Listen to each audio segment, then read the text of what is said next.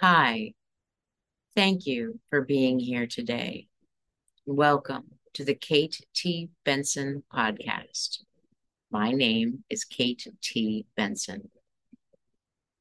I believe that for the first time in history, enlightenment is available to all of us. I also believe that we can experience a whole lot more good and a whole lot less bad on our way to enlightenment. The focus in today's episode is on identity and how we can achieve both enlightenment as well as more good and less bad along the way to enlightenment by developing flexibility in our identity. So, enlightenment is the experience of universal consciousness, and it is bliss. And personal consciousness, for most of us, is the experience of the ego. So a lot of good experiences and thoughts and feelings, and a lot of not so good experiences and thoughts and feelings. And by more good and less bad, I mean freedom. The freedom to choose our thoughts and feelings in any given set of circumstances. Imagine what you could do with no more anxiety. And flexibility in our identity is about freedom.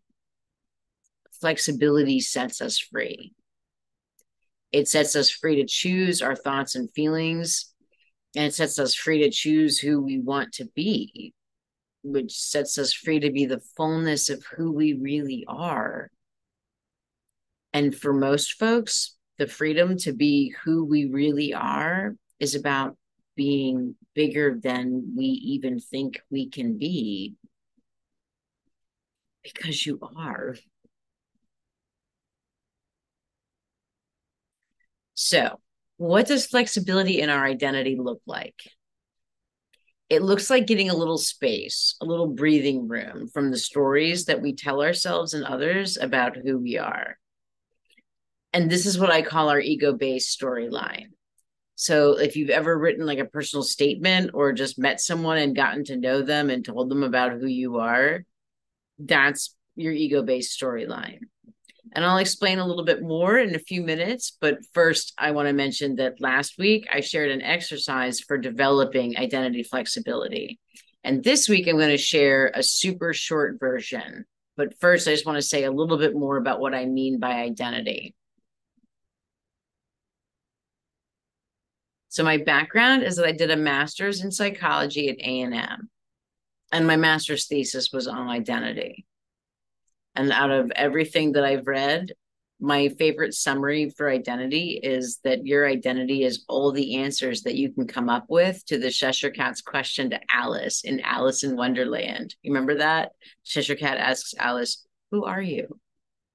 And so, just for example, grown up Alice might say to the Cheshire Cat, like, "Oh, who are we? Well, we're a partnered mother researcher, part time firefighting stamp collector," meaning that all of those things are a part of Alice's identity.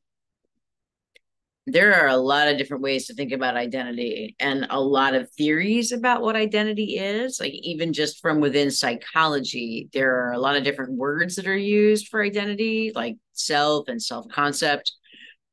But to keep things super simple, I'm just going to share some super simple one sentence summaries for identity. So there's one according to William James. And so stream of consciousness, like if you've ever heard that phrase, that's William James. And so according to William James, our identity is the collection of stories that we tell ourselves about who and what we are. So when Alice says, "I'm a partnered mother researcher, part-time firefighting stamp collector," like that's Alice's summary of their story, their ego-based storyline. And then there's identity according to Erik Erikson, which is that identity is basically all the social roles that you fill. And social roles are basically the answers that we can come up with to the Cheshire Cat's question, "Who are you?" So Alice says, "I'm a partnered mother researcher, part-time firefighting stamp collector." Like each one of those is a social role. And just to give an example from business, like there's personal brand, which is like not so much the social roles that you fill, like being a researcher or a stamp collector, but the personal style that you bring when filling those roles. So, for instance, perhaps you value being kind. And so being kind is a part of the personal style that you would bring when filling the role of being a researcher or a stamp collector. So I want to talk a little bit about the ego. In psychology, the ego is usually mentioned referring to Freud, like the id and the superego and stuff like that. Or when we talk about the ego in day-to-day speech, it's usually a reference to like somebody has a big ego, like their personality style. But when we're talking about developing flexibility in our identity, we're talking about the ego as it's usually talked about in spirituality. So in spirituality, I think a helpful metaphor is just to think about the ego like a creature suit. Okay, stay with me. So picture yourself as this tiny little droplet of water within the ocean. And the ego is like a creature suit that you wrap around yourself to keep yourself separate from the ocean. So it turns out that the ocean is like who we really are. And who we really are is universal consciousness, or y'all might say like God or your God self, that's what we really are. But what we think we are is just this tiny little droplet of water. And the way the ego keeps us feeling like we're just this tiny little droplet of water is with our ego-based storyline. And that's your personal story, like your sense of who you are and all your answers that you can come up with that you would give to the Cheshire Cat, that the Alice gave to the Cheshire Cat. And you hear the ego coming up with that story all day long as a running monologue in your head of comparisons to other people. So it's the stuff in the head that sounds something like I'm better than so and so, I'm not as good as they are, I'm not as good as I should be, etc. And the ego, so the ego, it's kind of like a whale using echolocation, like it's bouncing so a whale uses like sound waves, it bounces sound waves off of everything around it, like to know where it is in the water. And that's basically what the ego is doing in your own head, like to give you a sense of who you are and how you are, like relative to everyone and everything around you. And you hear that as this ongoing monologue in your head, like all day long. So when we realize that we're not actually this tiny little droplet of water, like that's just this ego-based storyline that we bought into, like, then we realize that there's a whole lot of opportunity. There is an ocean of opportunity. If you want to experience enlightenment, you can go all the way to universal consciousness, or you can just have a little bit more flexibility in your ego creature suit. So flexibility in our ego creature suit, that's about flexibility in our identity. And flexibility in our identity, that's about freedom. Flexibility sets us free. Free to choose our thoughts and feelings, free to choose who we want to be. And that sets us free to be the fullness of who we really are. And for most of us, being who we really are is about being bigger than we even think that we can be, because you are. So to help with developing flexibility in y'all's identity, I created a full-length exercise, and I published that last week. And for those of you watching, there's a link below. And if you're listening, there's a link in the episode notes. And that exercise was designed to bring you all the way to enlightenment, which means it's designed to sort of maximize your freedom. So when you're ready, I would definitely check that out.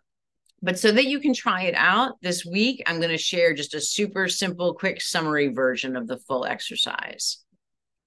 So grab a pen and paper or your phone or just something to jot a couple of words down with. Okay, so press pause now and go grab something.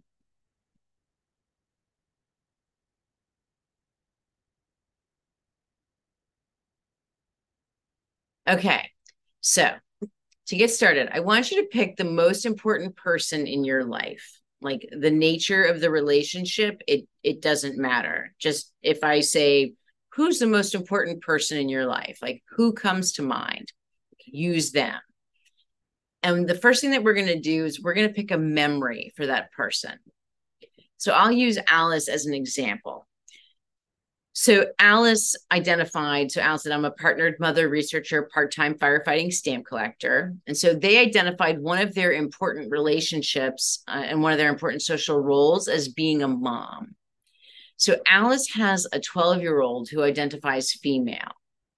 And Alice has a favorite memory of their daughter from many years ago, like of playing in the mud together after the rain and making mud pies.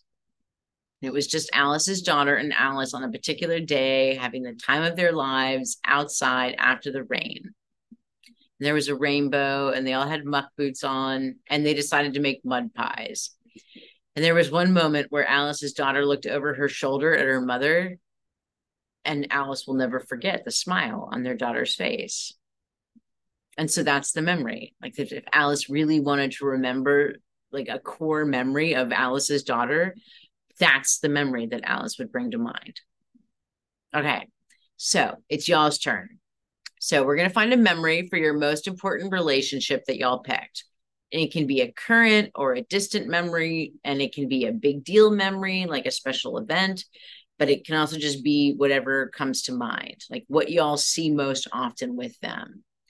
And then once you have that memory, pick just 2 or 3 words that describe that memory, like to help bring that memory to mind. So, for example, Alice would pick rainy day to remember their day with their daughter. Okay, so let's pause now and take a moment to find a memory for your most important relationship that y'all picked out. And then once you find that memory, pick just 2 or 3 words that you want to use for describing and recalling that memory, and then write those words down. Okay, press pause now and go do that.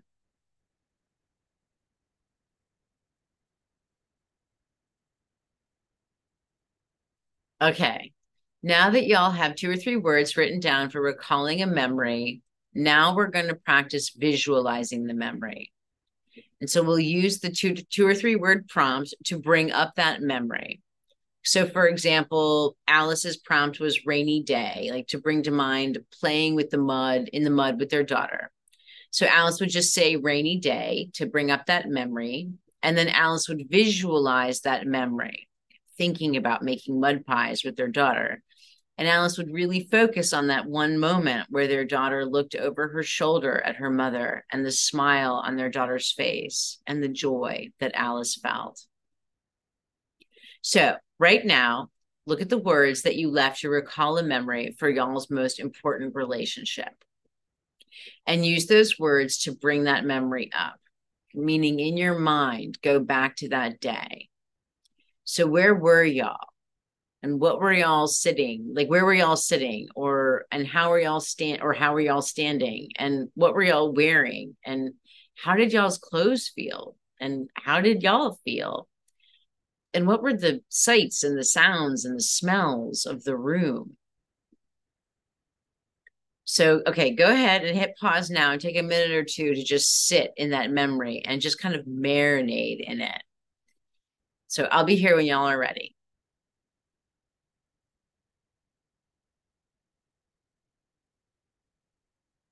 Okay, great job using your prompt to visualize your memories. Let's take a moment to congratulate ourselves. You can just say, good job or well done.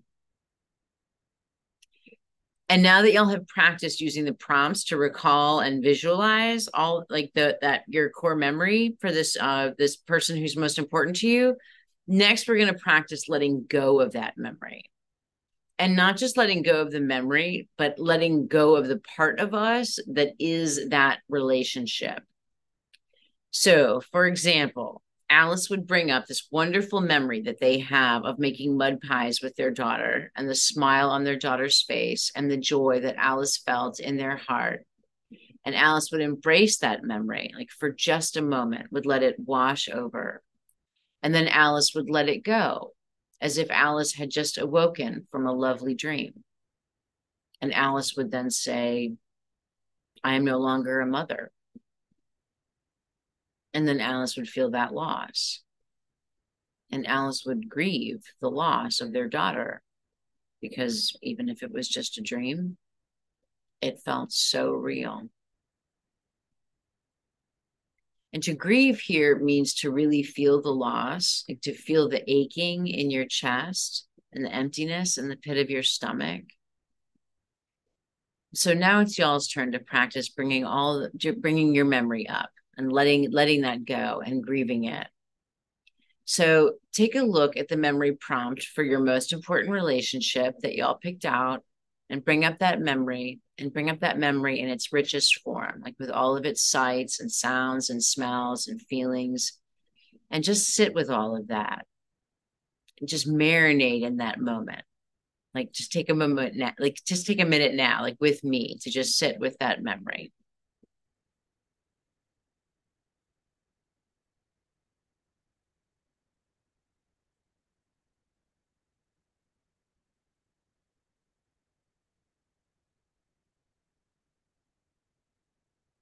Okay.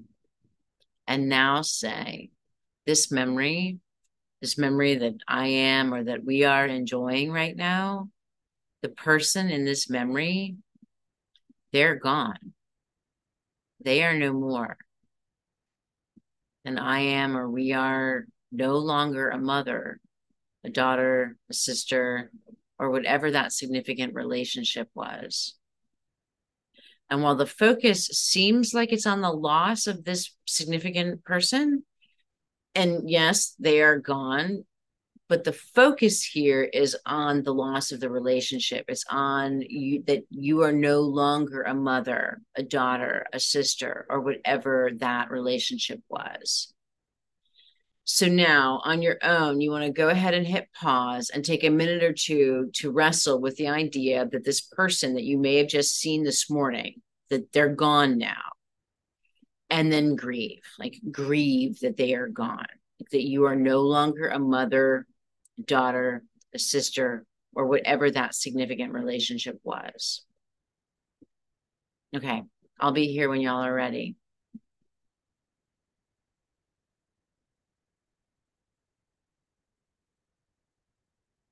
Okay, and that is a super quick version of the extended exercise for developing identity flexibility.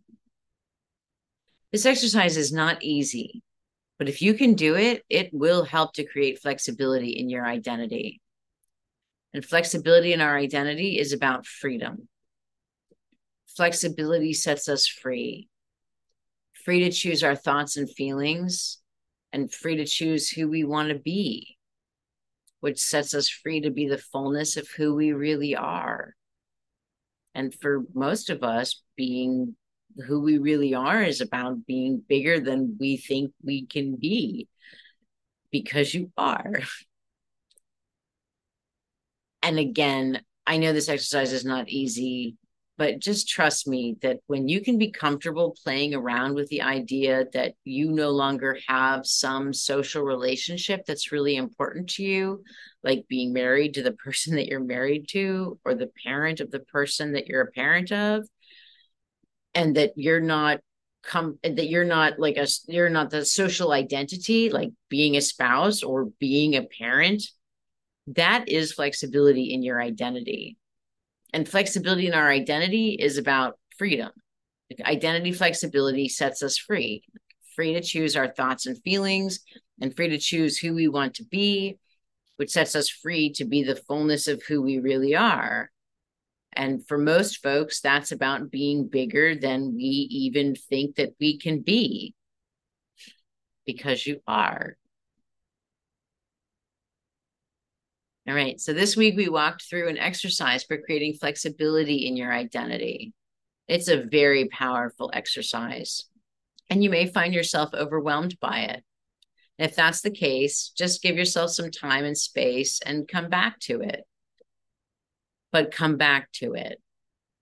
Because again, I know this exercise is not easy, but just trust me that when you can be comfortable playing around with the idea that you no longer have some social relationship that's really important to you, like being married to the person that you're married to, or the parent of the person that you're a parent of, and that you're not that social identity, like being a spouse or being a parent, that is flexibility in your identity. And flexibility in our identity is about freedom. Like identity flexibility sets us free, free to choose our thoughts and feelings, and free to choose who we want to be, which sets us free to be the fullness of who we really are. And for most folks, that's about being bigger than we even think we can be, because you are. Okay. That was what I wanted to share today. I would be so very grateful for any feedback. If y'all are curious about me, you can learn more and sign up for my newsletter at kate-t-benson.com. And you can follow me on Instagram and Twitter at Kate T. Benson and subscribe on YouTube. Thank you so much for your time. I see you. I appreciate you. Until next time, namaste.